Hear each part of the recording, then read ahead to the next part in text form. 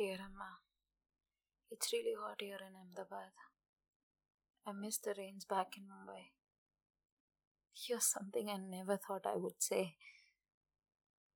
Karthik has been keeping my moods up. About, well, everything. I think you would have loved him. He's strong, level headed, and a complete no nonsense person. So basically, all your attributes with testosterone. So much more harder to handle. You don't know how I wish that this wasn't a mic in front of me right now. And I was on a call on my phone, talking to you, complaining to you about the most silly things. But that isn't possible anymore. There is this episode in House MD. It's surrounding death, but there is something that he says almost dying changes nothing. Dying changes everything. I understood what he said more when I watch that episode now. Dying really does change everything. The world isn't same anymore. You know that you don't know how to exist in a world that person doesn't.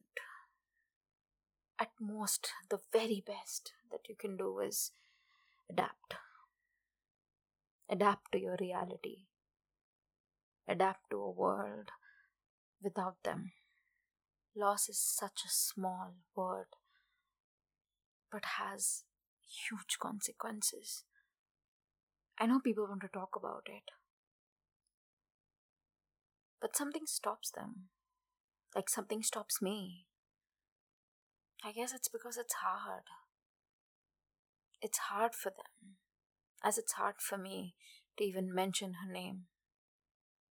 Every time I see somebody or a friend post on Facebook or Instagram about their lost ones, I see the emotions behind the words that they write. It's so deep and profound because I understand them.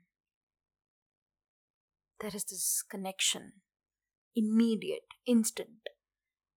I guess what I want to convey is maybe we should talk about it more.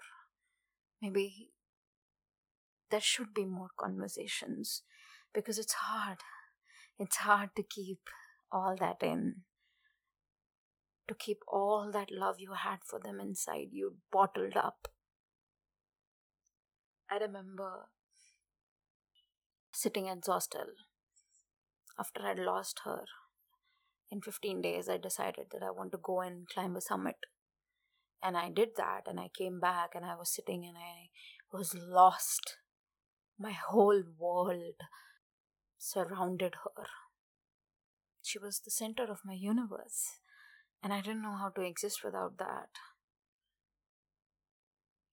So, an elderly person came and sat beside me. I guess he was one of the property managers there, and somehow the conversation ended up about mothers. And I remember how he said it, that he also had lost his mother to cancer in his 20s, like I had. And he talked about his mother with such emotion, where he said the smallest of things, like how she liked Bollywood music, and how I connected to that. How he felt the loss the same way after 20, 30 years. How I felt that death changes people. And people who have lost their person understand this. And they are all in the same boat. I think everyone processes loss and grief in their own way. And how that one conversation with a stranger sitting at a place I know nothing about meant so much to me than most of the people who knew me telling me that move on, it was for the best. Jo hua अच्छे के लिए हुआ. It's all God's plan.